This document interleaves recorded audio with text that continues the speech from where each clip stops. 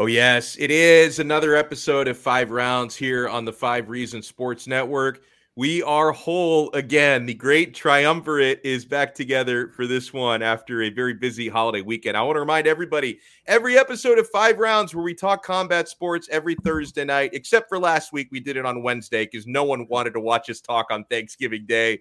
Normally on Thursdays, we are served by the Quarterdeck Seafood Bar and Neighborhood Grill. Oh my God, guys, this is my spot. I love the fresh seafood at the Quarterdeck, the oysters and Maine lobster, the sushi. I build my own poke bowl. Probably 50% of the times that I go, I eat some of the fresh fish, the sushi, the poke bowls out there. Even if you're not a seafood fan, guys, they have delicious burgers, sandwiches, pasta dishes, amazing salads. The baby back ribs are legit. You need to check out the Quarterdeck.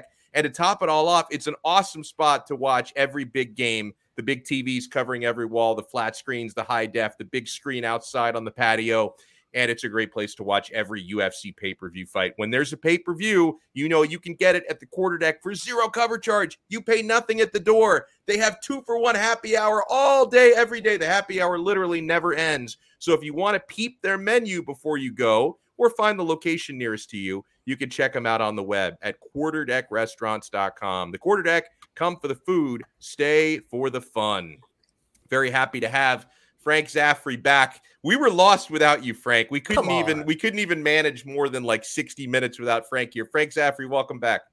It's good to be back, and I didn't realize you had an abbreviated show, or maybe I would have tried to tough it out, but it's good to be back. Well, we're happy to have you. We have a lot to get into. And, of course, James Walker. James, how's your evening treating you so far? Evening good so far. This afternoon I actually had a booster shot, so I was a little concerned I'd be a little lightheaded or something for the show, but not feeling anything right now. So a little arm soreness, but I'm good to go. You're like me. When I had the 2 doses, I didn't have any side effects whatsoever. So James Walker is more like me today. Hello to anyone who can join us in the chat. How about this? Miami Trev, happy holidays, Kings. Thank you so much, man. And it is the holiday season. People are putting up their decorations. I'm a procrastinator. Haven't put up the tree yet. Haven't put up the lights yet. That's going to be done on like Christmas Eve, and they'll have them up for 24 hours. We'll move on to other things. But gentlemen, I wanted to start off today's show, and we put it in the title for this episode because I think this is compelling. Now, we all suspected something like this was said, but we go back to the most recent edition of the Colby Covington versus Kamaru Usman series, where Usman beats Colby again a few weeks back. And they had a little bromance and an exchange. There were whispers exchange. And even Dan Miragliotta, the referee, broke it up. He's like, guys, enough with the love fest, right? And we were all kind of speculating and wondering, what exactly did Colby say to Kamaru when they embraced? And courtesy of UFC Europe, they tweeted out the video where you can actually clearly now this time hear what was said. So this is the quote from Colby Covington. Colby says to Kamaru, "You know I'm just trying to sell it for you," he said. And then Usman responded, "What?" He responded, then Colby, "You know I'm just trying to sell it for you." I know, said Usman. And then Colby said, "It's all love." And then he continued, "I've always had love for you. I'm just trying to make you money," he said. And that was the last thing that was said before Dan Miragliotta broke them up. And this takes people behind the curtain, okay? Now, I'm not saying that there's never been an instance where you have legitimate beef and hatred between fighters. I know that it's happened before, right? You know, Liddell and Ortiz, Matt Serra, Matt Hughes. Like, there have been plenty of instances of legitimate hatred and beef between fighters. But a lot of times, and this has been going on, you know, forever, for like a century, going back to the early days of boxing, you're going to have guys manufacture beef, troll a little bit, trash talk, go the extra mile, even if they're not being sincere, to sell a fight. In the case of Colby Covington, I think it goes a lot deeper than selling a fight. I think that this character that he's created over the past 4 or 5 years, where, you know, he's become the MAGA guy with the hat, and he trash talks everybody, and he gets people, all the snowflakes get upset. Like, I do believe that that's a manufactured thing from Colby, and it's kept him relevant, right, for a number of years. So my question, and Frank, I'll start with you on this one. And you and I, we know Colby a little bit, although he's too big time to answer our calls these days. we're pretty familiar with what Colby Covington has been doing in the public eye in recent years. Does it bug you when you get taken behind the curtain and like you realize maybe these guys don't hate each other the way that we thought they did, and maybe the guy that was viciously verbally attacking the other guy didn't really mean it and they're just trying to make money? Does that bother you? Because I find some fans at least claim they would prefer for these fighters to be authentic at all times. Well, it's kind of a difficult question to answer. Generally, no, it doesn't bother me because, like, if you're reasonably intelligent, how would Colby and Kamaru ever have beef? They don't know each other. They don't hang around. They don't train at the same gym. It's just Colby's just angry at whoever has the belt and angry that anyone would pretend that he shouldn't have the belt. And it's part of his as you say, his shtick or his marketing machine to create that aggressive, antagonistic personality. But it doesn't bother me. And Alex, as long as you and I have been doing shows together, and when we had a closer relationship with Colby, we talked about it. I brought it up all the time. I remember bringing Colby down to the studio to do a show with us, and I told him, "I'm going to tell people you're a nice guy. I'm going to do it. You can keep doing what you want to do, and I get why it makes money, but he's just a really nice person." And what he meant by telling Kamaru that wasn't, I have this deep-seated love for you. It just means he respects him. Of course he does. I think they all have a lot of respect for each other. But to answer the other side of it, there have been moments watching fights over the years where two people clearly have a reason to dislike each other, and that things have been said that just you can't walk back. John Jones, Rashad Evans is another. Yeah. So when I see those kinds of combatants hug at the end, I get pissed off. Because then I feel like they're trying to be politically correct. Then I feel like they're trying to be like, all right, this is the way we're supposed to behave. If you hated the guy when you stepped in there, it's okay to hate him when you walk out. So that's kind of my two-pronged answer there. Yeah, and I have two interesting thoughts about this, and I may be veering off on a couple of things, but my first thought is I blame the UFC. They created this monster that is Colby Covington. They almost cut him. They told him he was a boring fighter, even though he was winning time in, time out. They weren't paying him much money, and they basically insinuated that, look, if you want to stay in the UFC, it's not all about winning. You have to be more interesting, sell more fights. Now, Colby's blame, he took this thing way further than he needed to do. He's almost living this sort of, double character that he's presenting. And I think the wool has kind of been pulled already, that most people know that, you can't be that kind of guy all the time, that it's a bit of an act that what Colby is doing. But that's my first thought, that I blame the UFC first and foremost, and then Colby second for kind of taking it too far, what the UFC was kind of pushing him to do. The second thought that I have is with Kamaru Usman, I'm not offended by it. Like Frank said, there's no connection there. They didn't know each other before. They're just chasing the same goal. There was some trash talk. But what happens when he crosses Jorge Masvidal, where they do have a history together? And Colby's doing this, doing the Colby Covington act. And Jorge Masvidal isn't the type of guy that you want to play with. He's not going to play nice back. He's not going to be respectful back. He's going to assume that this is legit. Even a Dustin Poirier, a guy where they have history, not that they're going to fight, but what if they run into each other? They have history. They trained in the same gym. Colby's talked about, his kids being a prop and his wife, and just things that needlessly, there's no reason for him to do that. So, that's where I think, I'm more concerned about the whole thing, especially if it's an act. That why is he taking it this far? When I think there's legitimately, situations that could be personal on the other side. James's example of Masvidal and Covington, perfect, right? That's when I'll get pissed. If they hug after the fight, I'll be pissed off. But I agree with you, James. They're not hugging after the fight. Yeah, and like for me, and maybe this is because back in the day, I used to be a big pro wrestling fan. I'd be lying if I said I've watched it regularly in the past 20 years. I was a big fan during like the Monday Night Wars era. So I used to be a big appreciator of pro wrestling. Like I don't even if I know that some of these beefs in MMA are either manufactured or exaggerated, it doesn't really bother me because at the end of the day, I'm still entertained. I get entertained by the shoving matches and press conferences. I get entertained because some of the trash talkers we've had in this sport, like we've been blessed with some really entertaining folks. I mean, Chael Sonnen, and he still does a great job, like as an analyst breaking things down. He's got that personality. But when he used to pick those arguments with Anderson Silva, it was incredibly entertaining. I think a lot of people in the early days of the Chael trash talk couldn't really figure out if he was trolling or being legit.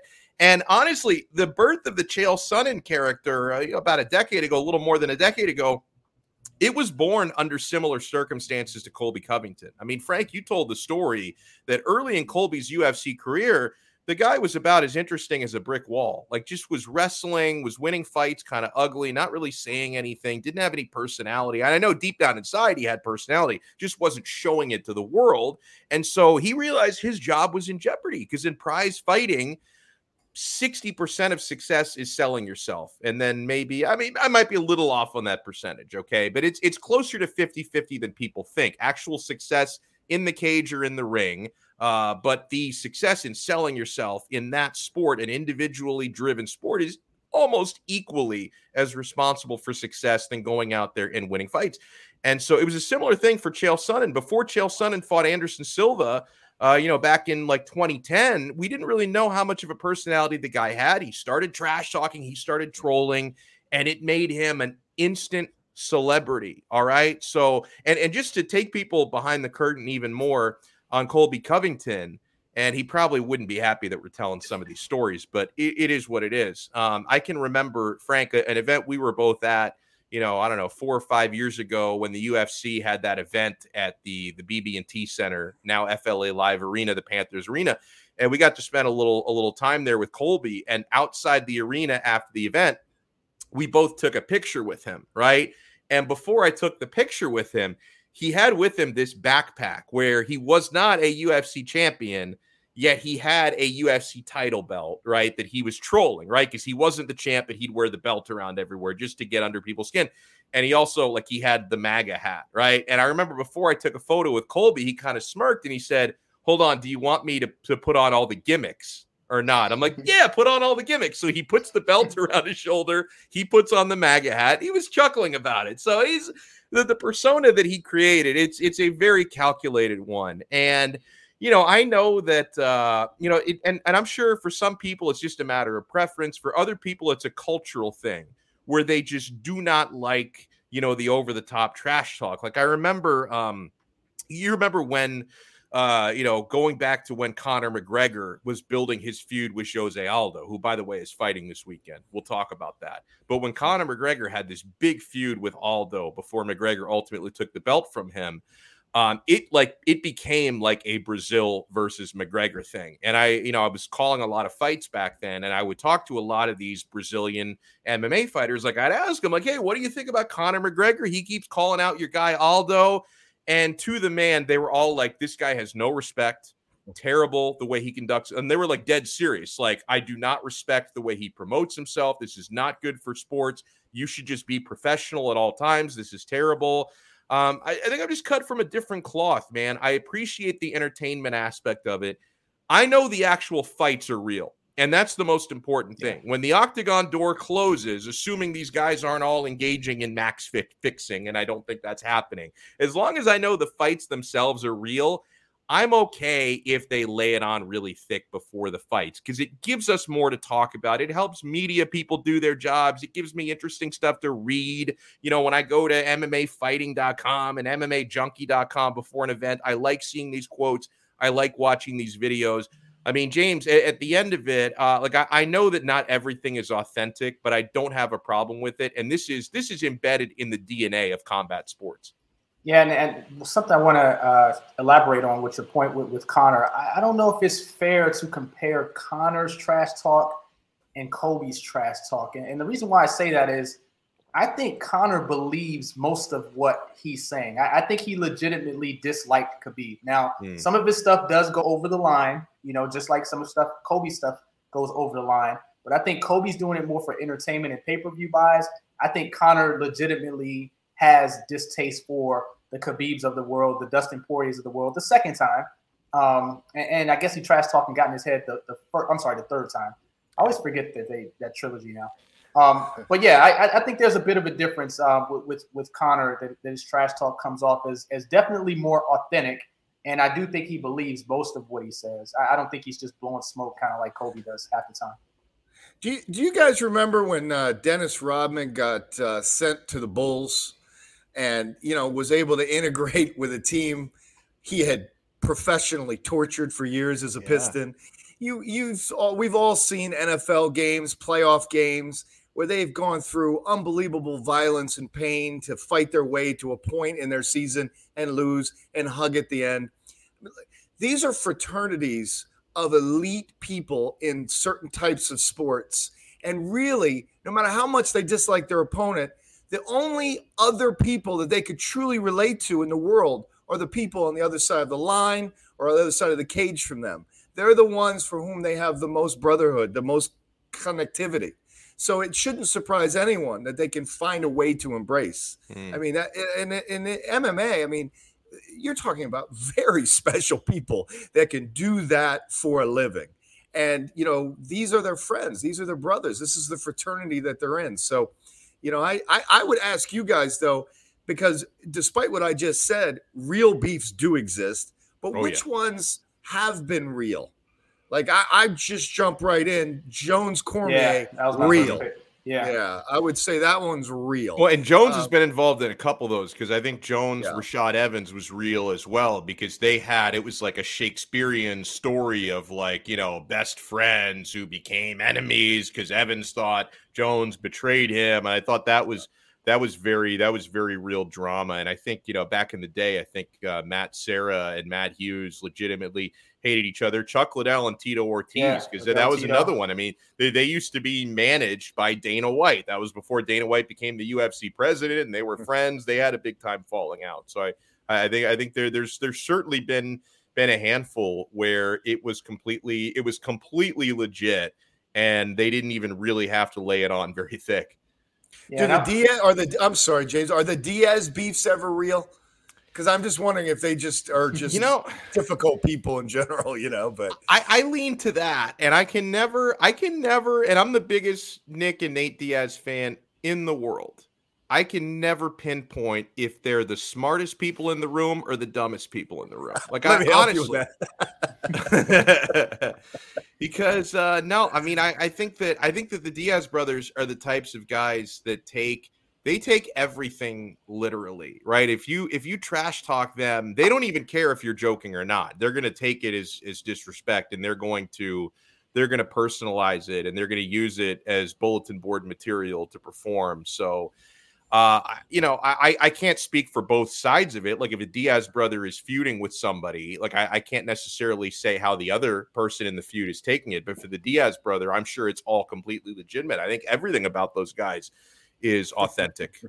Yeah, and I have a question I just kind of want to pose. I'm kind of posing with myself. Like, am I more likely as a hardcore MMA, follower, fan, am I more likely to buy a fight or not buy a fight based on the trash talk? Like, I'm going to get Poirier and Oliveira, even though they're not going to say one bad word about each other.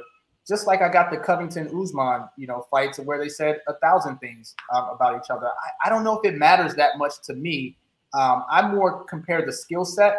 But maybe we're in that different category of fan that Colby's talking about. Maybe Colby's talking about the casual who wants to see the spectacle and things like that.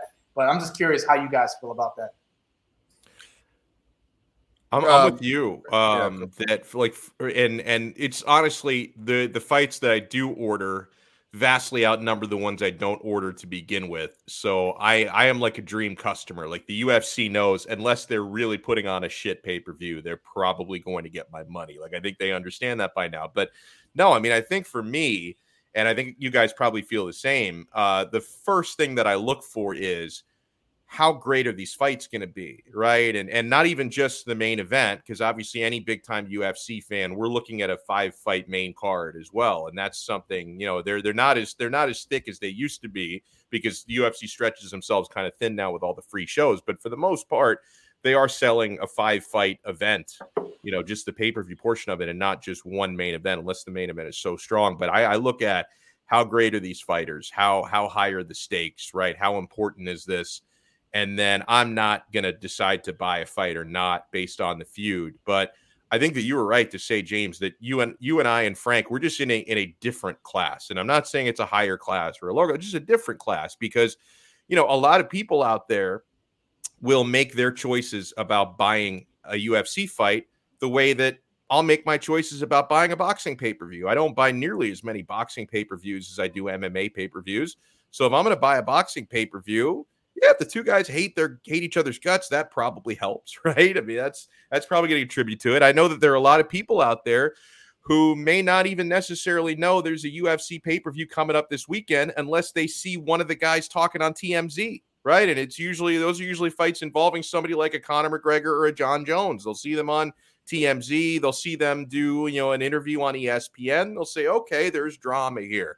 I feel like buying this, right? I think that's the criteria a lot of people use. And to build to this whole trash talk argument, those people are the most important ones for business, right? It's the people who are on the fence. Like people like the three of us, most likely we're going to buy a fight almost no matter what. Maybe there are a few exceptions, but we're going to buy just about any UFC pay-per-view. But they are trying to get the business. Like the difference between selling 200,000 pay-per-views or 2 million pay-per-views, it's getting those people who aren't normally buying. It's getting those people that need there to be a hook and that need there to be some extra drama before they drop $70 for a fight. Yeah, and to build off of that, in marketing and retail, there are rules about how many touches someone needs before they're going to become engaged with a product, before they're going to click the button to order something or go to the store and buy it. And so, the trash talking just increases the touches through the course of the weeks leading up to a fight. I mean, it's all it is. As you point out, I mean, TMZ or whatever, it's going to pop up on your news feeds and different things you read, and you're going to see it more. Poirier Oliveira is going to sneak up on people, because they're not saying anything. And except for UFC marketing and some ESPN banner ads during college football and whatnot, you wouldn't know about it. So that's why I think Colby's antics and others makes the fighters so much more money. Well, guys, why don't we get into a new episode of the Toss-Up? This is something, and last week we canceled the Toss-Up because we didn't know what to do without Frank Zaffere. You canceled the Toss-Up? Because I wasn't there to read it? Wow. Yes, we canceled the Toss-Up. I'm so flattered. All right, well, I'll start off with a good question. You ready? Yeah. Who should Miesha Tate fight next? And this makes a lot of sense based on what we were just talking about. And now last week when we were missing Frank, James and I talked about her loss to Ketlin Vieira, which was a really close fight, a really good fight. I agreed with the decision. I think James didn't so much, but the result is the same. She lost that fight, so she's not springboarding into a title shot. Honestly, for the reasons we just talked about, for drama selling fights, I would book Miesha Tate versus Aspen Ladd.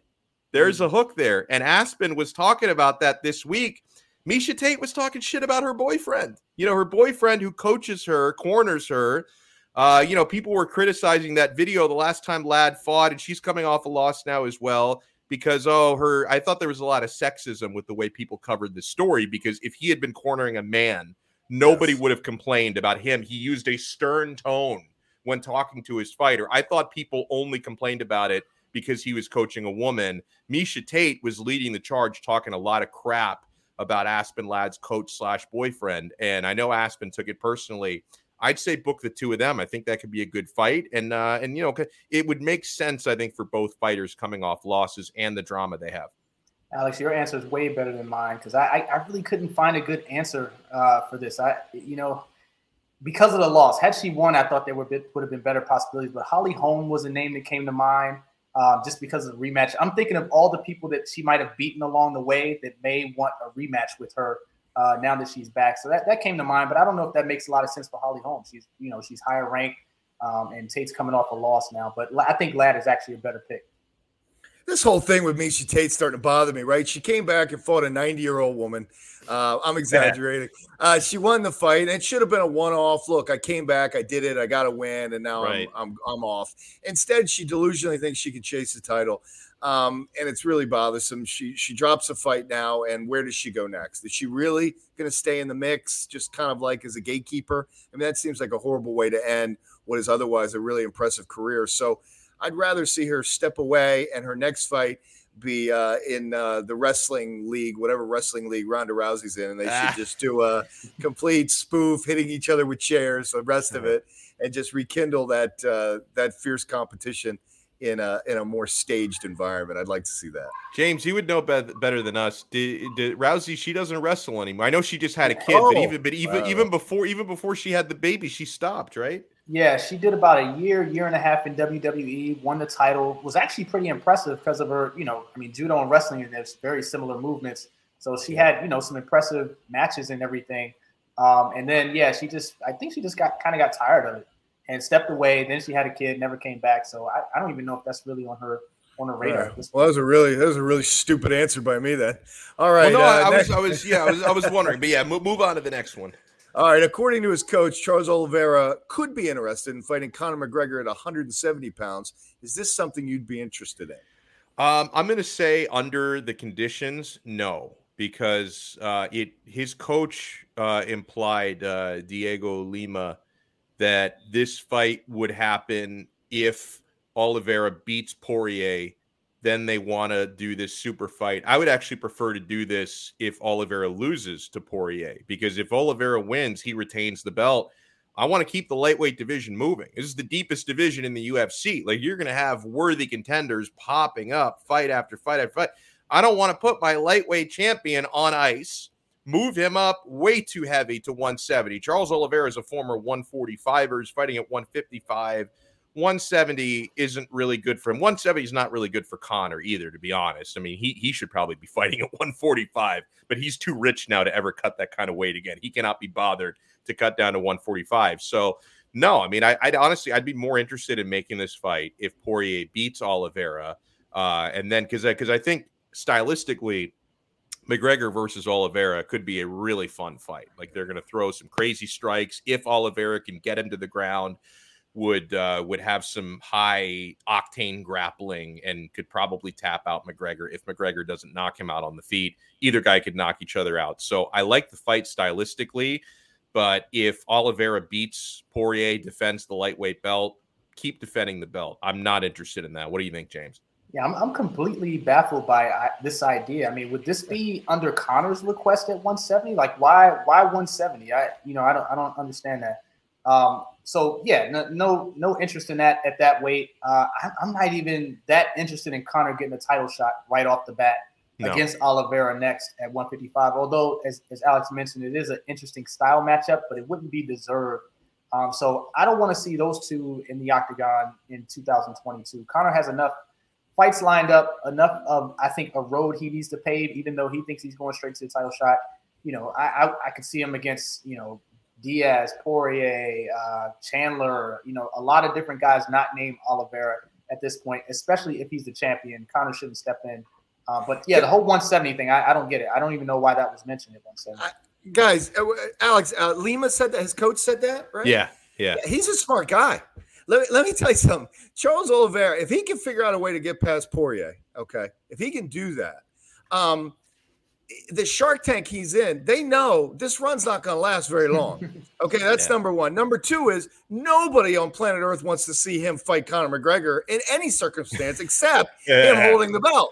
Yeah, so, that's true. Okay, now I want Conor to be my next opponent. Conor's the easiest out available. And by the way, let's put it at 170 so there's no belt on the line. This is just a fun fight up here, and I don't have to cut weight. So it's basically cashing in, out of weight class, belt protected, and extending his cash revenue for as long as he can before one of the other killers in that division takes him out. So I think Lima's a genius. I don't think the fight will happen, but I think he's really smart. That's a great point. It's like one of those things where in him talking about it, it makes it seem like that's something the UFC wants to do when like Dana White is probably thinking like, wait, who brought that up?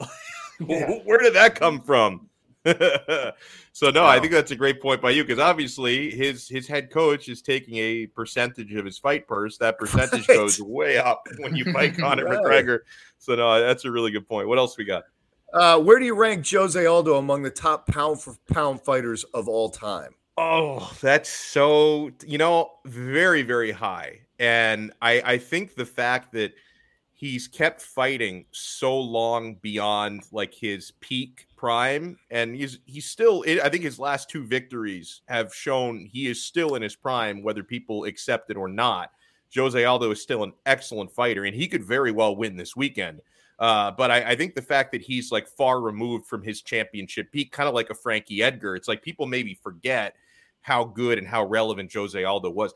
I put him right near the top, guys. I mean, you have people like George St. Pierre, John Jones, Anderson Silva, a guy who's active. I think very highly of Kamaru Usman. I put him in that conversation as well. Jose Aldo is right in that mix. In fact, I would put him higher than someone like BJ Penn, who's very legendary. But to me, Jose Aldo has had a better overall body of work than BJ, better overall body of work than a guy like, Randy Couture, who was very respected back in the day. Oh, yeah. So no, honestly, like Jose Aldo to me, top 5, right? Is that fair to say? And I don't want to forget about Fedor either. My guy, Nick and Nate Diaz. So top 10 at the very worst, Jose Aldo. Like he has to be in that conversation somewhere between 5 and 10 top all-time pound for pound fighters. I hope that people who maybe just started watching the sport a couple of years ago understand this is one of the most dominant champions of all time. I mean, in his peak at featherweight, when he was the featherweight champion, he would make people look bad in there. No matter how good the contender, he would make people look bad in that octagon. Yeah, man, it's a little lower for me. I think he's hovering around 10. I'm not guaranteeing he's in 5, definitely not 5. He's hovering around 9 to 11. I should have wrote this down as a better exercise for me. Now, keep in mind, we're considering pound for pound, right? That was the question, pound for pound. All this time, isn't like all time, Oh, yeah. All-time great, list. It's another one, Demetrius Johnson is another guy that I failed to mention. Henry Cejudo as well. I even forget about the 125ers sometimes. I mean, Aldo was awesome, during his prime. He's still relevant, still fighting pretty well. With him gassing out every now and then late in the fights still is a question for me because, I always look at the dominant champions, the all-time greats, the John Joneses, the GSPs. Those are the guys that fight round 5 at the same quality that they fight round 1. And Aldo just wasn't one of those guys. Even in 3-round fights, he kind of got tired in some, but he fought a lot of championship fights where rounds 4 and 5. He may have dominated the first 3 or 4 rounds, but kind of gassed out at the end.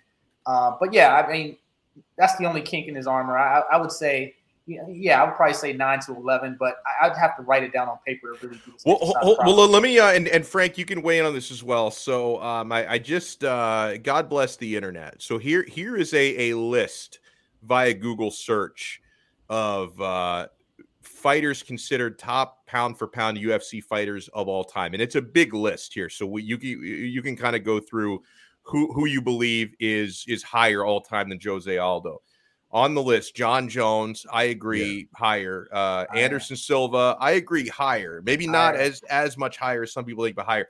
Khabib Nurmagomedov, probably higher. Never lost.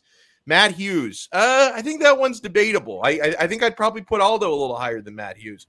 He's more of a modern era fighter. That's why. That's true. So that's where, yeah. But I think a more dominant resume though.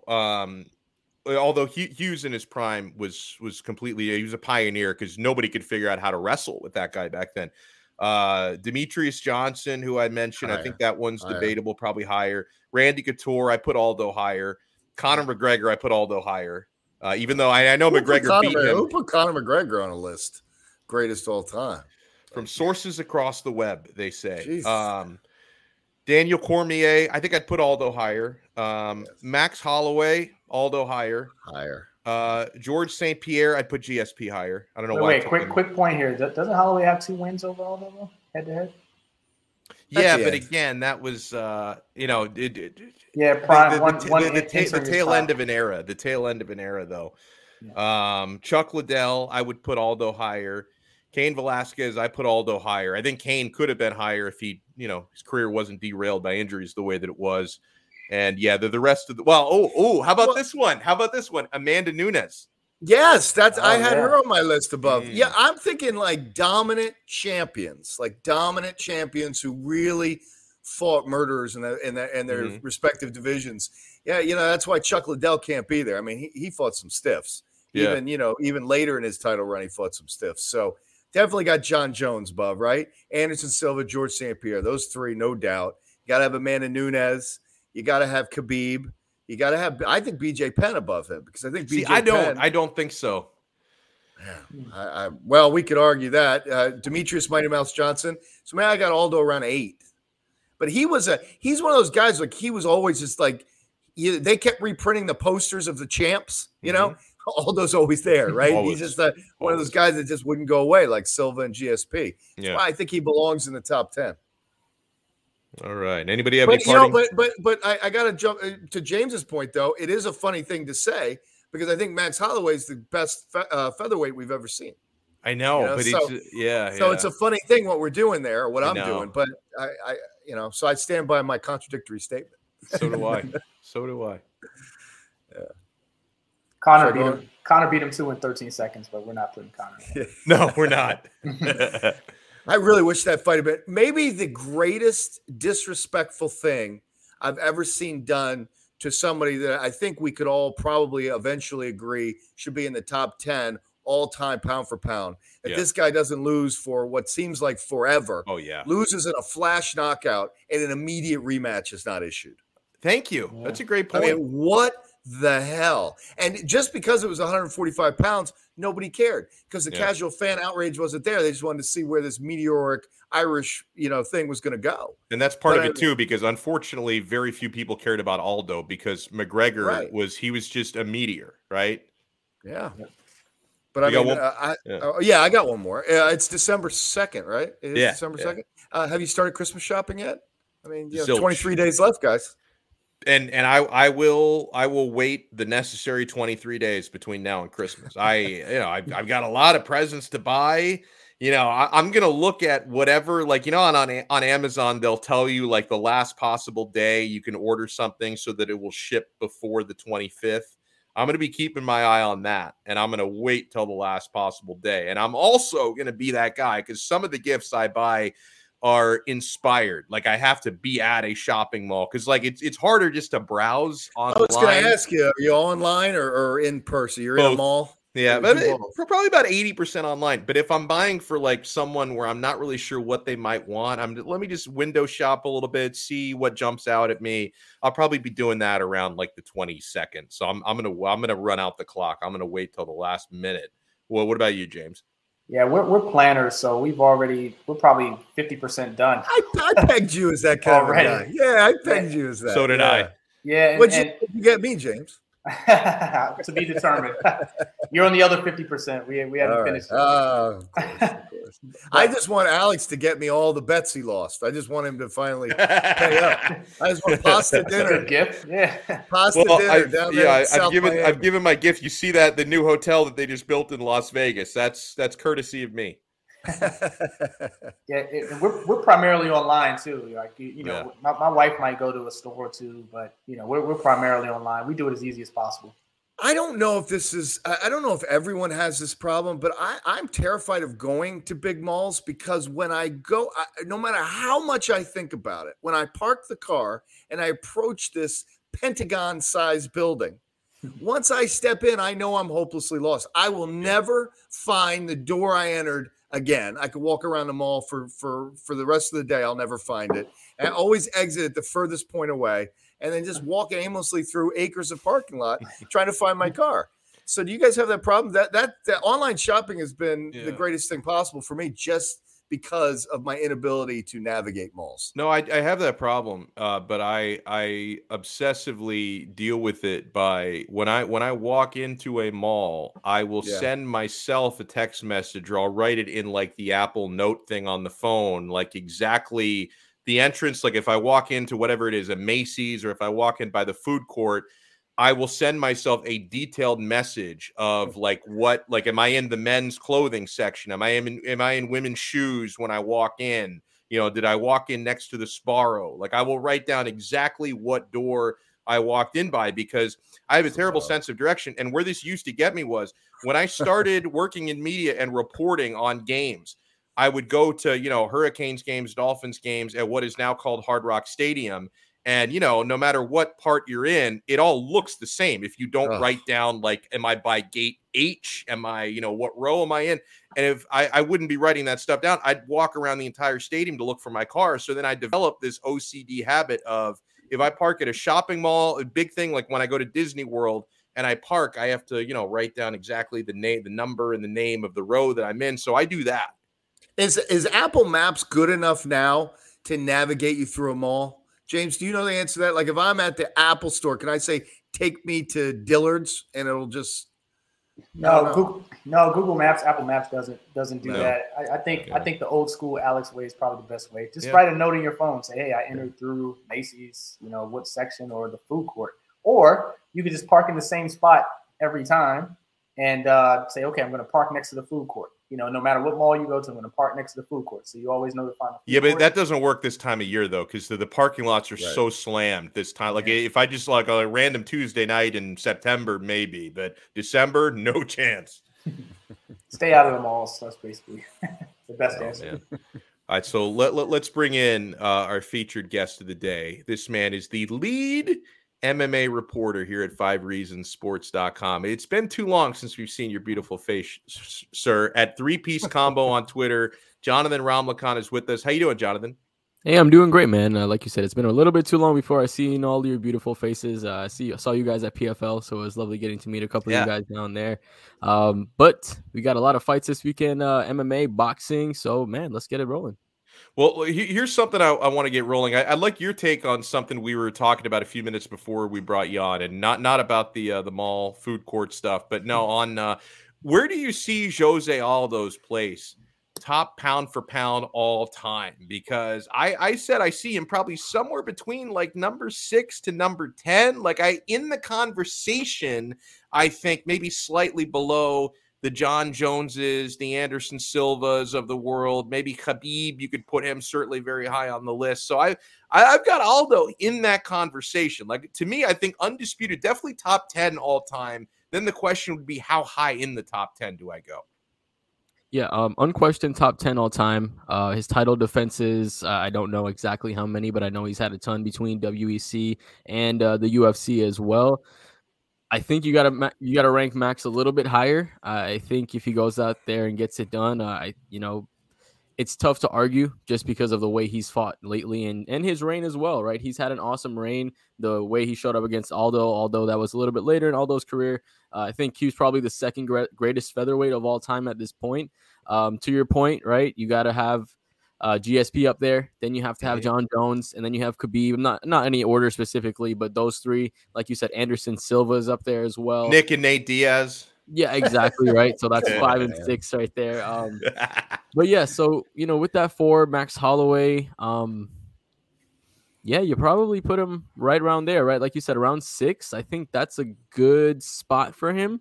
There's a couple of guys that are working their way up to there. I mean, Adesanya still has a way to go, but he's been dominant at 185. You can put him up there as well. We still don't know how long Francis is going to go, right? But Francis, look at the whole heavyweight division, right? How far do you put Stipe up there, having the most title defenses in heavyweight history, and then finishing on top? Obviously, he lost the last fight, but dude's 41, right? He's at the end of his career. You got to look at it as a whole. Top 8 for sure, absolutely top 8, and his skills. All time, just the way he's able to mix it up, not only with his striking, striking, just going to the body, going to the legs, just phenomenal, right? All time, one of the greatest featherweights of all time. And he's got a big one coming up this weekend, Jonathan. And for all of the incredibly nice things I've said about Jose Aldo, I think he probably loses this fight, but I don't have a whole lot of conviction on it. I mean, Rob Font, I think he's a slight favorite in this one. He's got incredible boxing, a great jab. I think for Font, don't take even a second off early in the fight. And I know that you could say, hey, the longer the fight goes, 5 rounds, it'll benefit Font. But you don't want to let Aldo take control early, because if Aldo can dictate the fight by his pace, he's going to have more cardio. But if you can dictate the early rounds, then I think Aldo will fade in the later rounds, because that's been kind of the pattern for his career. We know Aldo is virtually impossible to take down. He's got incredible takedown defense. I do think that Font can touch him up, and this could potentially be the biggest victory of his career so far. But it's tough, man. Like, I don't know if I have conviction enough on this to bet on Font. I can still be talked in or out of that because it would not surprise me if Aldo wins. So enough of me straddling the fence. What do you think happens in that main event this weekend? Yeah. Well, you said excellent points, and I want to say what's up to Cap for Life, saying what's up to us. Appreciate you joining us, buddy. But I was breaking down this fight, and I was watching a couple of Font's last couple of fights. I watched him against Garbrandt. I watched him against Sergio Pettis, who's fighting this weekend as well, right? To your point, man, that jab is very, very good, and he's really good at using the three E's, right? Entering the pocket, executing that combination, and then exiting the pocket. He does a really good job of doing all three to make sure that he stays safe and stays out of the ways of counters. But here's the one thing that I see about those guys coming out of Boston Cartel. They have a really high guard, but what is Jose Aldo really good at? He's really, really good at targeting the body and good at hitting that calf kick. So I think that Aldo has a little bit of an easier way to go because as Rob Font is probably going to be head hunting throughout most of the night. We're going to see Jose Aldo mixing it up, not only going to the head, but as we've seen him, he's devastating to that liver, going to the body shots, going to those low kicks as well. I see your point. I do think, Font has an excellent jab, but outside of that jab, it's tough to see what really major characteristics that he holds outside of everybody else. I think he's overaccomplished a little bit, and of course I can be proven wrong this weekend and he can come out with a big win over Jose Aldo. But personally, when I was watching a couple of fights trying to handicap this main event, I think the diversity of striking of Jose Aldo is really going to come to effect there. I think he's going to break him down because of that high Boston Cartel guard. I think those body shots and those low kicks are going to be the recipe for success. And I can already sorry to cut you off, James, but I can already tell you guys what's going to happen. I know the combination of Jonathan Ramlakhan, and I haven't spoken to Lee Sterling, my betting guru, about this fight yet, but I can already tell you he's going to talk me into betting Aldo because Lee Sterling, he loves the slight underdogs, right? Because it's nice, like, hey, this guy could win, and you make better than even money when they win. So I know that between what Jonathan just said and Lee Sterling tomorrow, I'm probably going to be talked into betting Jose Aldo. Hey, Jonathan, Aldo said something that scares me a little bit this week. He said, I'm going to hang around until I get the belt around my waist, basically.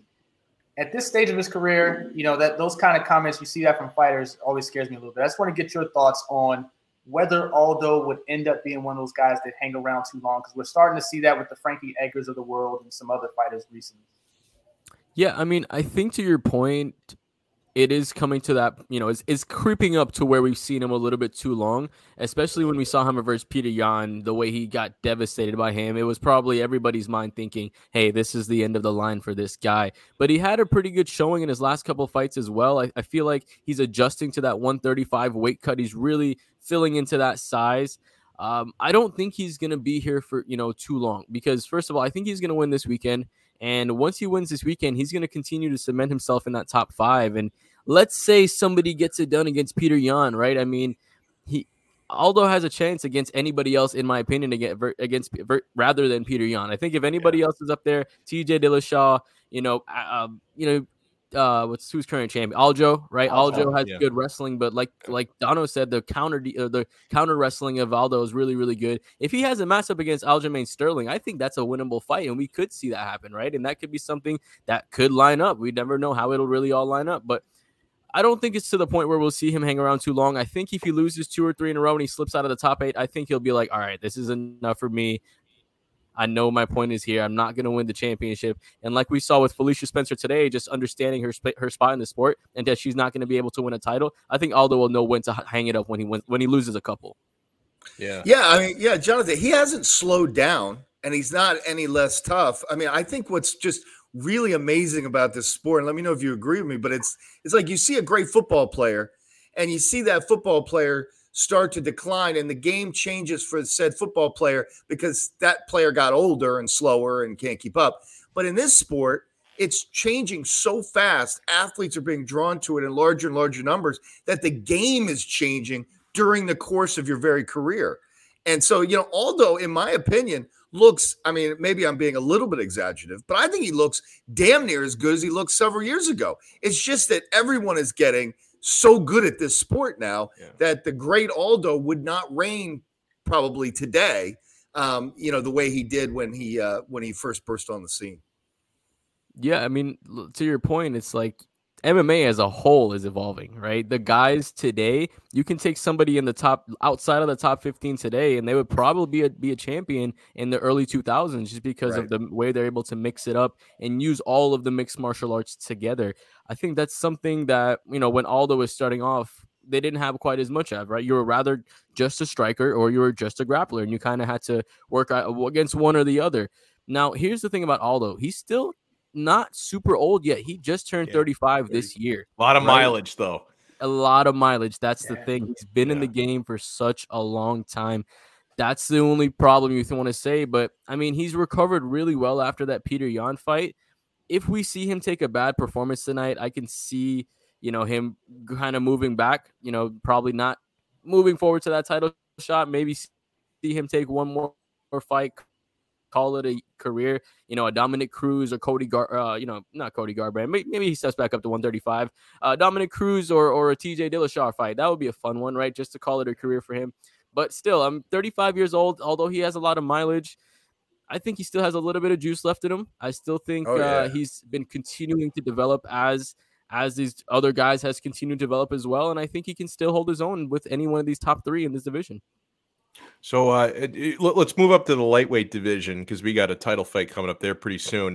Dana White has all but confirmed now that Justin Gaethje is going to be the guy to get the next title shot. Now, I don't think you can full-on guarantee that because if it is like a really close or controversial fight, you can't rule out a rematch depending on how it goes between Oliveira and Poirier. But Dana has indicated Justin Gaethje is, in fact, next in line.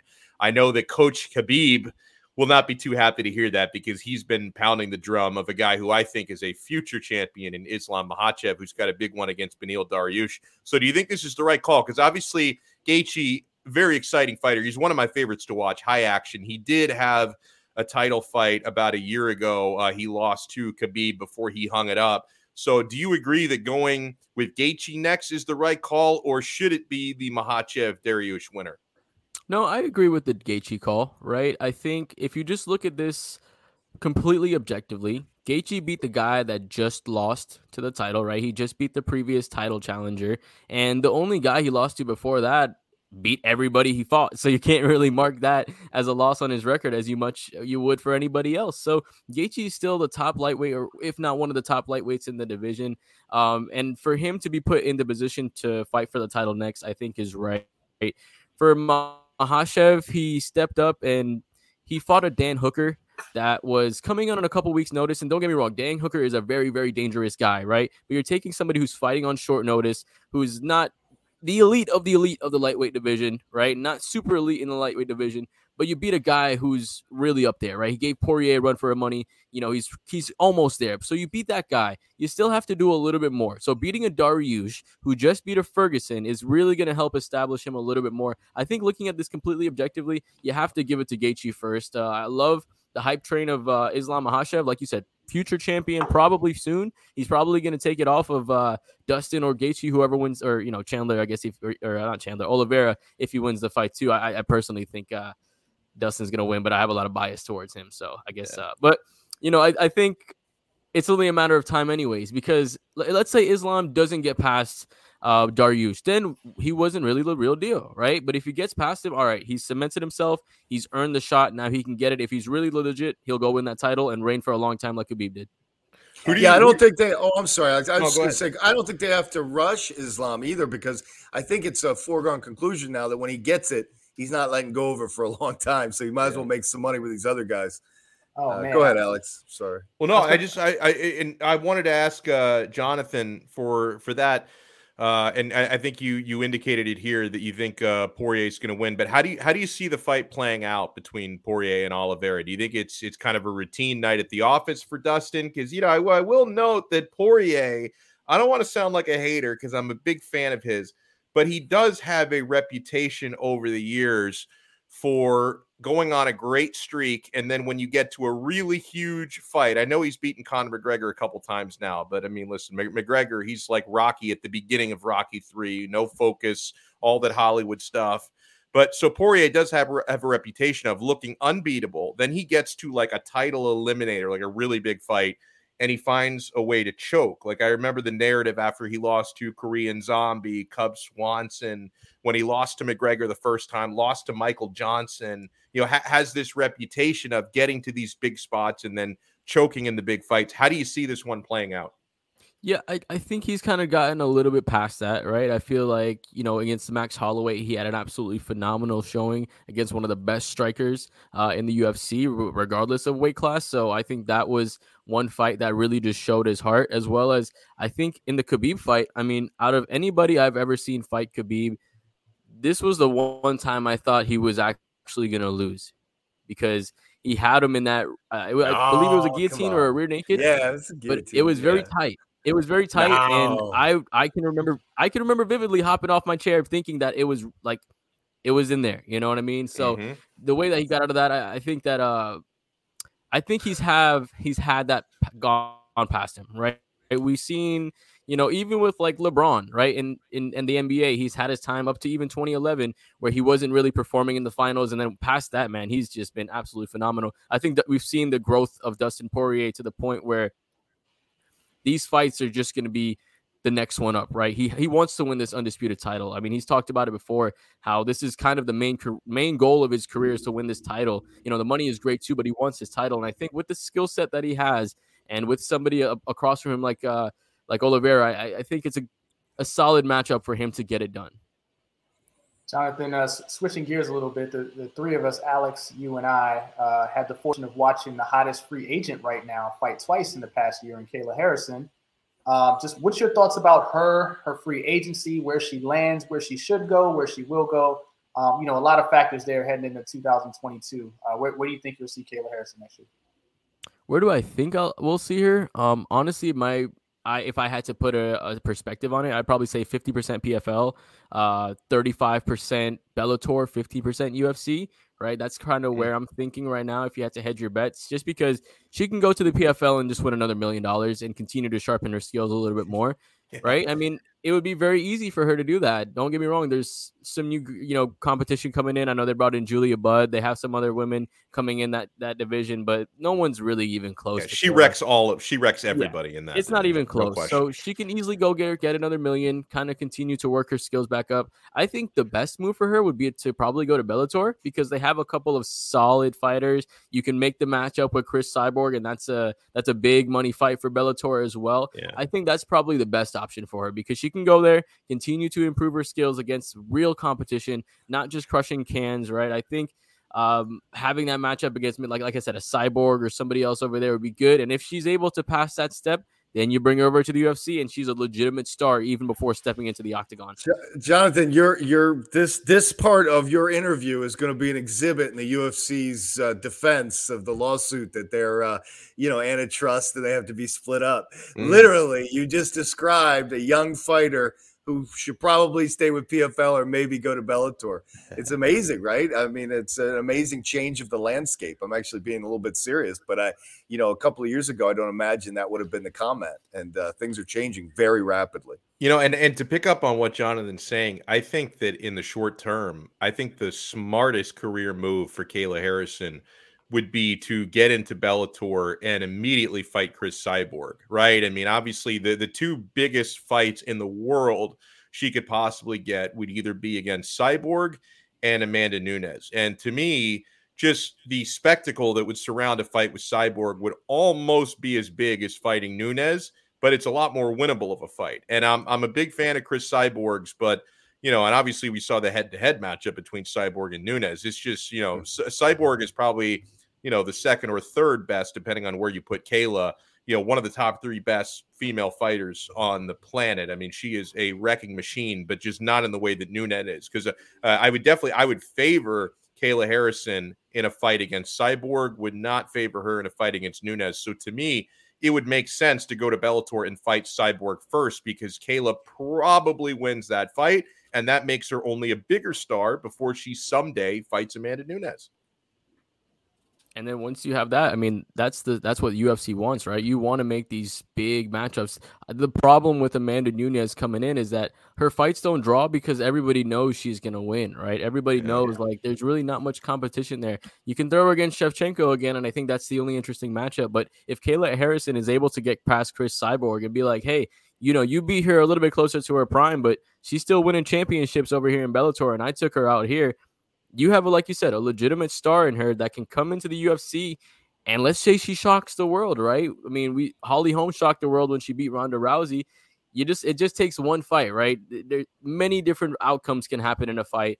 One thing just has to go right for Kayla Harrison, and she could be the next biggest star coming out of the women's division. So it's a very interesting matchup. I think it's just positive overall that we have another woman stepping into that spotlight, right? I know we've all talked about Cyborg and then Amanda Nunes and Shevchenko, and then outside of that, it hasn't been really anybody else. Now, with Kayla Harrison coming up, and although Claressa Shields, lost, she still is somebody in the back burner. Don't know if she's going to become somebody but there's still, the opportunity of at least using that name to make her a draw. I think it's just overall positive for women's MMA. So I want to throw something at you. We were talking about this early in the episode. Now, you probably appreciate this because I know you're a pro wrestling fan as well. We all kind of suspected what Colby Covington said to Kamaru Usman when he was whispering in his ear after their fight about three and a half weeks ago. And, courtesy of a video that UFC Europe tweeted out, we now know exactly what he said before Dan Murgliata broke out the love fest. Colby said, I'm just trying to sell it for you. It's all love, he said. And then he continued, I've always had love for you. I'm just trying to make you money, he said. Now, I accept the fact that this has been part of combat sports for well over a century, like probably forever. Like the Roman gladiators were probably manufacturing crap talk to each other, thousands of years ago. So it's like I know that some fans would say they prefer everyone to be authentic and respectful. I actually, even if I know that somebody like Colby Covington is probably laying it on a little bit too thick to ham it up and make more money, I'm okay with it because to me, if you're going to be entertaining, I think that's all that really matters here. Yeah, I mean, exactly. And what did they do? They sold 100,000 less than Canelo, which is very, very impressive, right? Boxing and MMA, boxing has been established for over hundreds of years. MMA is still in its youth, teenager, adolescence age right now, right? So for it to only be 100,000 less, that's, to your point, it's the marketing side of it. I think these guys kind of have to. So you're saying, hey man, he's more consistent than the Miami Heat and the Miami Dolphins combined right now. So yeah, Frank, the most consistent guy here in South Florida. But going back to it, I just feel like overall they have to sell the fight. And like you said, as a professional wrestling fan, I love it, right? Because it's okay for these guys to have mutual respect, but for them to sell the fight, let them go at it. Let them just do whatever they want to do, and let them embrace a character, right? Here's what I don't want. I don't want these guys changing every single fight who these guys are, acting like a different character every single day. I think just like what Colby did, hey, embrace that attitude, right? Become the heel. Come out to the Kurt Angle, you suck. Get the crowd reaction. You're going to sell the fight being hated. So pick one, be hated, be loved for something, stick to that character, and then work into a way of selling that fight. Hey, could I jump in on that too? Did you guys read a week or so ago? Kamaru Usman shared a self-deprecating story about running into Colby at the airport some time ago. No, did you guys catch that? I did. He ran into him at the airport and decided, this guy's talking trash about me. I don't like him, so I'm going to go start beef. And he went up and kind of went and got real mean-faced him. And Colby turned around and smiled. He was like, "Hey, man, how you doing?" And Kamaru said, "I instantly felt like an idiot." He's like, this is a nice guy. And I think that Colby post-fight felt like he had to let him know, like, hey, maybe you don't get this. You know what I mean? But we don't really know each other. But we just sold the shit out of this fight. You know, we know we want to win. But, some of the stuff I say, might have put a few extra shekels in your pocket. But I thought that was a funny story. And kudos to Kamaru Usman for being self-deprecating like that, because I thought it was a very revealing and interesting story. That is actually really funny that he kind of disarmed him with kindness, unexpected kindness. Because then I'm sitting there because I don't even know what to do. Now I like him. I don't want to talk to him. Oh my God. And by the way, we see our guy, Alex M. Welcome into the chat. Let me throw some shout outs in the chat. Alex M is in, Estefan has been sending us a ton of messages. I think honestly, I feel like the match you describe here, that's like so 2013. Like they're both a little long in the tooth now. Ariane and Brittany. Cap for Life, welcome in. Thank you so much for the kind words. Miami Trev too. Thank you so much. But Alex M. He's sent us this message before, and I agree. I would watch this season of Tough. I'm very selective nowadays with what seasons of Tough I watch. I would watch that. Yeah, I would watch that. And I didn't think prior to the suggestion of this that you could even pay me to watch Tough anymore. But this I would watch. Yeah, I mean, and this fight, and there are multiple fights I think you could make with either of these gentlemen at this point. But yeah, Colby versus Masvidal, I would love that, because that one, Jonathan, I don't think you would have to manufacture a whole lot of bad blood. I think these guys legitimately have it. They used to be inseparable, roommates, best buddies. They had a falling out. I think the beef here would be legit. Yeah, I mean, when you're friends with somebody and then you're not friends with somebody, it's a little bit more, there's a little more to it than just not liking somebody in the first place, because there's a lot more personal there. So now, when you're watching this show, hey, there's going to be some personal digs here and there. There's going to be some clips coming out of these shows that we're going to want to make sure we see before we get out, before it gets out on Twitter or whatever. But like you said, man, this is going to be real heat. Masvidal is one of BMF, right? One of the realest guys out there. He's like you could put him in that Nate Diaz kind of category, right? Yeah. Where he just came from the streets, right? Fought his way up, and now he's fighting in the UFC, which is really crazy to think about. But and then you have Colby Covington, right? The preppy kind of guy who's putting on the character, doing everything he wants to do there, and it would be a perfect dynamic. I mean, Colby knows how to talk trash. Masvidal knows how to do it more organically. I think it would be a great dynamic, and it would be a lot of fun and bring a lot of interest back to Ultimate Fighter. But could George restrain himself?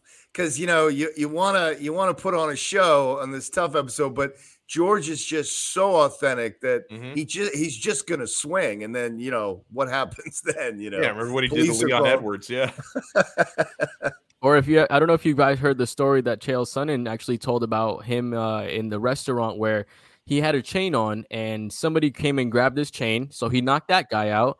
And then his friend came up to him and was like, hey, so he knocked that guy out. Now, trying to avoid the situation, he goes to the restroom. A random guy follows him into the restroom just to go use the bathroom. He thinks that guy is actually coming after him. He knocks that guy out too. So, like you said, he's one of the realest guys out there.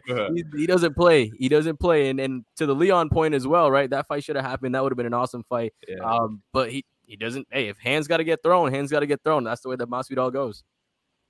Yeah, no, I remember because somebody, it was either one of you guys or somebody in the chat, brought up, I guess it was you when you talked about the BMF, Jonathan, that one of the most uncomfortable positions I've ever been in was the lead up and the fight itself between George Masvidal and Nate Diaz. Because listen, I may be a 305er. I appreciate Miami. I'm a big Masvidal fan. But my real loyalties, they lie with the 209. I can never root against the Diaz brothers. If the Diaz brothers, for whatever reason, ever fought each other, I would root for a draw. Like, I cannot root against a Diaz brother under any circumstances.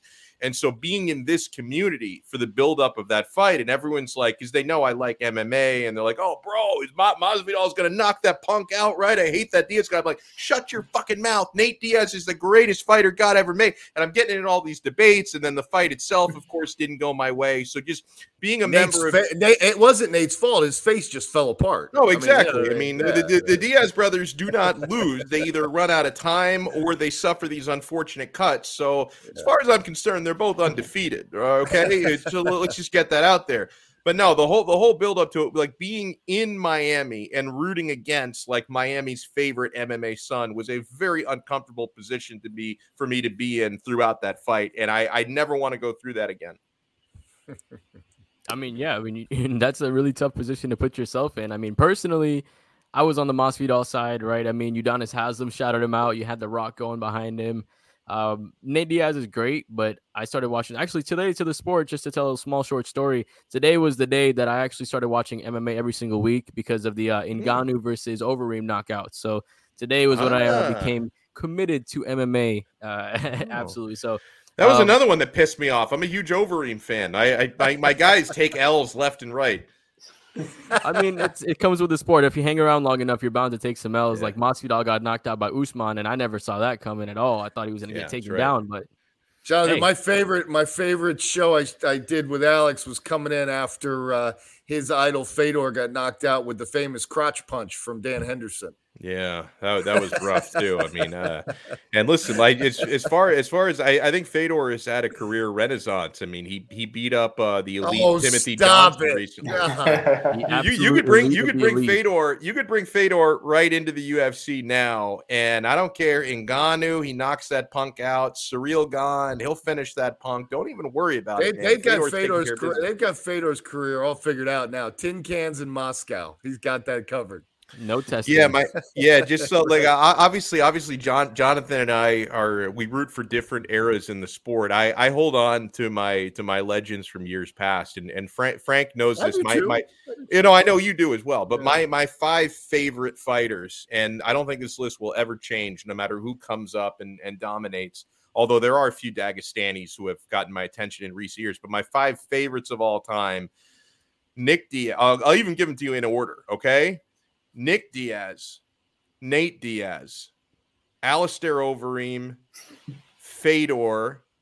I've got to throw Mark Hunt into that mix as well. I love that dude like a brother. All your favorite fighters have psychological disorders, right?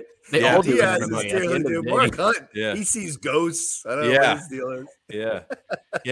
I've been a huge fan of Mark. And Mark Hunt has one of the best stories because back when the UFC bought out Pride, when they bought them in 2007, and they started bringing over like the best Pride guys. Like they really, except they couldn't get Fedor over because of all his contract demands and stuff. But they brought over the Crow Cops immediately. They brought over Vanderlei. They brought over Shogun, Dan Henderson. They brought over like a lot of the top guys.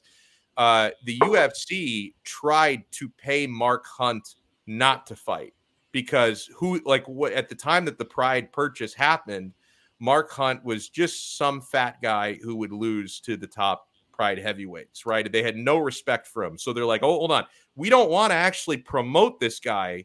We want to just buy him out of his contract. But Mark Hunt refused. He said, no, you own my contract. I want to fight. I'm not going to let you buy me out. And then, 5 years, 6 years later, he was one of Dana White's favorites. Like, he won Dana White over. So I think Mark Hunt's story is one of the absolute best out there. Who are your favorite fighters, James? Favorite fighters, man. All time. Wow. Just got to give us 3. Yeah. Boxing is easy. Boxing is Hagler. MMA. I'm a GSP. I was a GSP guy, but then now I see Kamaru Usman. I'm like, man, I can see how that welterweight division has really evolved. Man, I like Khabib, man. I just like the dominance of it. I like the aura of him. Just nobody's figured him out. Now, if he would have hung around for 3-4 more years, somebody probably would have figured him out. But I like that he got out at the right time. I'd say probably GSP and Khabib at this point. What about you, Jonathan? Adesanya is number 1. Holloway's number 2. You're new age guy, man. You're the new, sure. Masvidal is number 3. If you had to go old school, I was a big fan of Mark Coleman, right? Just take you down, ground and pound, right? Yeah. Wow, you go from one extreme to the other, bro. Yeah, he's going from 2021 to like 1995. Yeah. Tank Abbott's one of my favorite old time fighters, dude. Tank was like, when I was watching those old UFCs, this guy didn't want to grapple, he didn't want to do it. He just wanted to go there and punch your face in. So he was really fun to watch. Obviously, Anderson Silva, I didn't get to experience him live, so I kind of knew he was going to win all the fights he was going to get into, so it didn't really have the mystique of there, so I didn't get to experience that live, but just watching him was crazy. Chris Lieben was a really fun fighter to watch as well. He was a dude that got punched in the face a lot, and he was able to, except against Anderson Silva, keep that chin and keep going against L. Chris Liddell was fun to watch. Carson Newton. Carlos Newton. Carlos Newton. Yeah. Carlos. He was the big Dragon Ball Z guy. Like, he would do the Kamehameha and stuff after that. So I loved when I was watching him as well. So as far as those old school fighters, those are probably the guys I lean towards. You know, another one that's like close to like breaking probably in my top 10. And I think more people like him now that he's like a media personality. But I mean, you guys remember when he was fighting, people hated this guy, Michael Bisping. Like there was a genuine disdain for Michael Bisping. I mean, people were so happy when Dan Henderson threw that cheap shot on him after he'd already knocked him out. Cheap shot, my ass. Cheap Fight shot. till the ref stops you. Henderson knew. He clearly knocked him out with the overhand right, and then he landed a cheap shot on the ground because he wanted to hurt the man. And the man has a family. I think he was actually trying to kill him. Yes. I think if you go back and watch the launch, I think his intent was death. Michael Bisping has a family. It was very disrespectful. But no, I remember the way people would talk so much crap about Michael Bisping. They just hated him. I guess it was like he didn't knock a lot of people out. He talked a lot of trash. You know, I still think that Americans, I mean, it's been like, 250 years, but people are still angry about the Revolutionary War. There's like this, and I think that awful train wreck of a play, Hamilton, has kind of stoked the flames again. People are very upset about the whole colonial, like I've let it go. 250 years later, I've let it go. Okay, Alex, people forget, they came back the War of 1812. So I mean, we got a lot of reasons to be pissed off. I mean, we won that one too. We won fair and square, and then they came back and invaded. Yeah, that was. I was very. The War of it did kind of piss me off. Like England, learn how to take an L. Like you don't need to come back. Yeah, okay, that one did bother me a little bit. Yeah. Oh man, yeah, and a lot of people, and Chuck Liddell. I don't rate him as highly now as I did, but at like 2007 me, I was basically sleeping with Chuck Liddell bed sheets. Like I was such a huge fan of Chuck Liddell. I think it kind of got to be a little bit exposed that he was maybe a little bit too one-dimensional. But I mean, Chuck Liddell was up there. I'm surprised that you would say that, Alex, as a Pride guy. Because I felt like watching the Chuck Liddell show in the UFC for a while. I was like, does anyone remember him going over to Pride and getting beat up by Rampage Jackson? Yeah, absolutely. It seemed like everybody forgot, and then Rampage Jackson shows up. I'm like, I don't know. Chuck Liddell's probably going to smoke him. I said, what are you talking about? A lot of people thought that Liddell, that the first one was a fluke. Liddell would take him in the rematch. But I mean, listen, I tend to also, I like a lot of the guys who in Pride were probably on steroids. Like I was a big fan of like all of them. Well, yeah, but especially like the blatant ones, like Kevin Randleman, the Monster. And I don't think he ever fought in Pride, but he fought a lot, going back to Overeem when he was fighting in Dream before he came to the UFC. You could tell that basically the people who promoted Dream, which were some of the people who promoted Pride, so it looked like the arenas looked similar, the white ring, all that. Like they probably told him, here's a needle. Don't ask us what's in it. Just take it and smash. Just like inject this and smash. And they would match up. Days, man. When Overeem, when he was just jacked up beyond recognition, the guy had muscles on top of muscles, and they used to purposely match him up with like fat, out of shape dudes, and he would just destroy some of the most entertaining fights ever. Like I was a big fan of Japanese MMA because they gave you a mix, right? They would give you some like really well matched up fights. And then they would also have like a 280-pound monster go up for reasons no one could understand against like a 170-pound Minoa man or something. And it was like, there's no rhyme or reason to this match. The weight classes didn't matter. They didn't have athletic commissions over there. Like you would see a juiced up Overeem just smash tomato cans. And I loved every second of it. Alex M brought up Vanderlei Silva. That one he was very high on my list for a long time. Yeah. I think that was a guy who was probably a little let down after less rampant steroid use. I will say that because he was not the same in the UFC as he was in Pride. And what did he do? He corrected the scar tissue, and it scares me now. It looks like he had like a whole face transplant. No, he basically did. He had his whole face it was more than just scar tissue. Like I think that was probably what he told his insurance company, right? That I'm getting paid for this because I'm getting my scar tissue. His nose was completely redone, like his whole face. He looked like a different guy. It freaks me out now when I see him. Yeah. I gotta check that out. I haven't seen it. I got a question. One question for Jonathan. One more for me. We have one pay-per-view left, so I think we have a pretty good sample size for the year of 2021. Who is your fighter of the year at this Wow, point. good question. Ooh, put me on the spot there. Who is the fighter of the year? Yeah, I know who he's going to say. Who? Oh, come on, man. It's Adesanya all day for him. He's just figuring out a way to make no, it. he lost. It was the He lost- lose he to lost Blachowicz. this year. Was that this? That was this year. Oh, Yeah, he that's lost right. this That year. was this year. My Yeah, bad. that was this year. My bad. You're off the hook. Okay. I mean, damn, dude, I am stuck. I'll tell you who it is. Yeah, I go mean, ahead. You'll say Nate Diaz. Who other than Nate Diaz? hold on. Let me set the table here. What if I told you one of the most exciting fighters of all time took a 6-year layoff? Hadn't seen him since 2015, and then he had the guts. Manny, the dump button. Manny's not even here tonight. He's at the Panthers game. Don't worry about Manny. Damn. 6 years out of the octagon might as well be a lifetime, right? I mean, there were a lot of fighters on the UFC roster who probably hadn't made their pro debuts before 2015.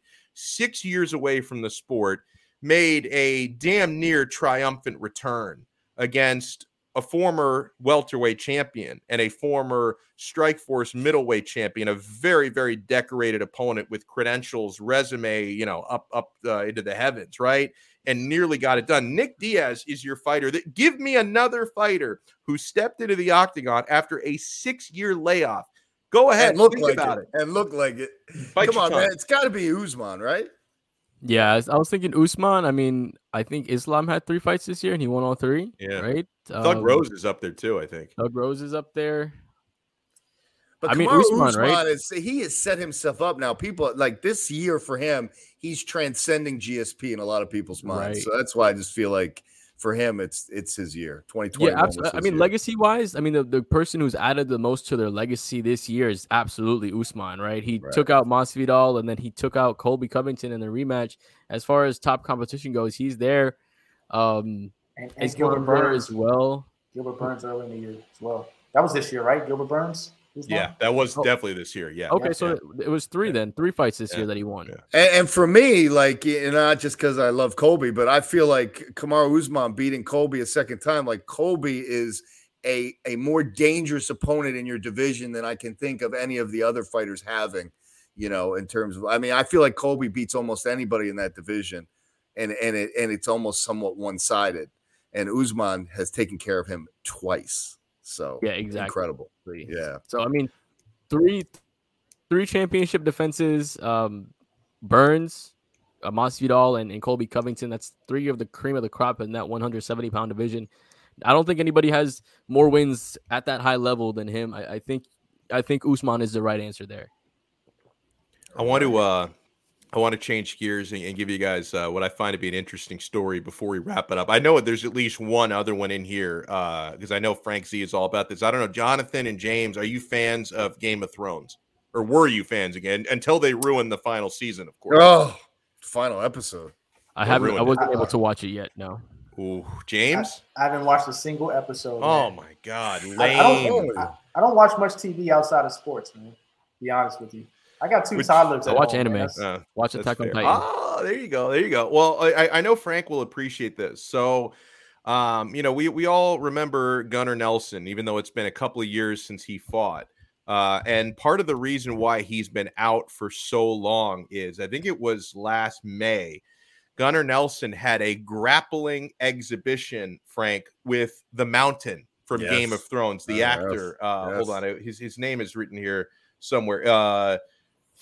Hold on. Julius Bjornsson is the actor who's 352 pounds. Is he big? And he's 352 pounds. He's athlete though, like of agile athlete. Yeah, and he's one of those like strong men. Like you've seen him on like ESPN2 at 3 a.m. just lifting up monster truck tires and like lifting monster trucks and cars. Like one of the strongest people ever. He had the recurring role as the Mountain in Game of Thrones, and he and Gunnar Nelson had they're both Icelandic. They had a grappling exhibition, and Gunnar Nelson admitted that at one point, like he was going for an armbar from the bottom, and then he heard something pop in his ribs, And that's one. And he had a previous rib injury. And I think it was even the other side of his ribs that got injured against the Mountain. And so he hasn't been right since. He's hoping Nelson to make his UFC return in March. Like he wants to. He's a European guy. He wants to fight in London in March when the UFC goes back to the UK. So part of the reason why he's been out for as long as he has is he suffered a grappling exhibition. And I mean, Frank, we saw what the Mountain did to Oberyn Martell's head. He smushed it like a grape. So this shouldn't be too surprising. But basically what you said is part of the reason Gunnar Nelson's been out for so long is he's a moron. Because who in the right mind would grapple with the Mountain? Right, I mean, did you ever see the video of Conor McGregor sparring with the Mountain? Yes. Yeah. I saw the picture. It was terrifying to watch because you realized that as fearsome a fighter and striker as Conor can be, in a real situation, life and death situation, there's nothing he can do to stop this man from smashing his head. By the way, have any of you guys watched Squid Game that Alex M references? I unfortunately suffered through it was psychologically terrorizing, but once I got into it, I couldn't stop watching. The thing is, like, is being in debt really that bad that you would go through, where like somebody's going to shoot you in the head with a sniper rifle if you don't come over when they say Red Rover? Like, is being in debt really that bad?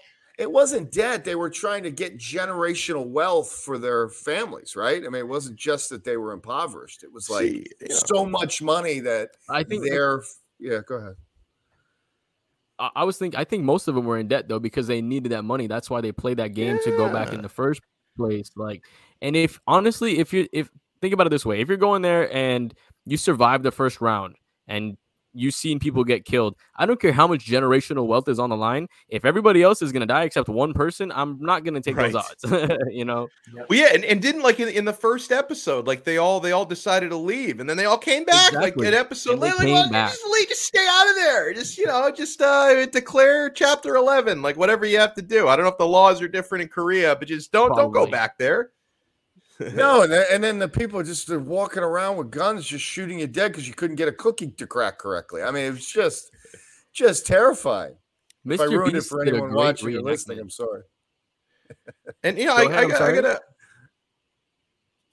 Oh, sorry, Frank. Alex M. School loans are worse. Well, let me ask you a question, and I'm not passing any judgment one way or the other. But I hear some, and I'm not political really, but I hear like some politicians, none of which I think have ever been elected at this point, but some politicians will say, "I'm going to cancel student debt," and that's like people get very riled up by that. So my question is this. The people like me who have already paid it off, do we get reimbursed? Like, because I'd be a little bit like, frankly, I'm petty. Okay. So if there are people now who are in student debt and like, politician X gets elected and they cancel student debt, I got to tell you, I'd be kind of pissed that they're canceling it for people who have the debt, Alex, this and is not for the people who paid it off. Dark side. It's moments like this that bring you over to the dark side. No, but like honestly, like that would really piss, and it's very petty. I get it because there are like 20-year-olds that are in debt right now, student loans. But I feel like the people who had them and already paid them off should be paid back as well. And I don't want to go wax on about this, but who the real criminals are? The universities are raising tuition every year, and they're doing it because the government insists on subsidizing this thing with loans for these students. Right. It's a terrible situation. I wish the government would get out of it and make universities start rethinking what a reasonable tuition is. I mean, it's gotten to the point. I've sent a couple kids to college. It's gotten to the point. There is what career are you going to get that justifies the kind of mountainous debt that is going to befall these kids? It's terrifying.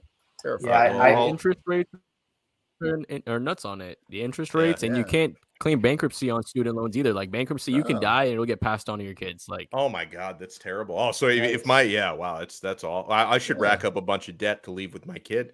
That'll be my gift from beyond. Whoever thought that system up needs to fight the Mountain in the octagon to the death. Get your all right. So we'll on that apolitical political note, we will wrap it up. I want to thank Jonathan Ramlakhan for hopping in. You see right there where you find him on Twitter at 3Piece Combo. Where else can people find your work, sir?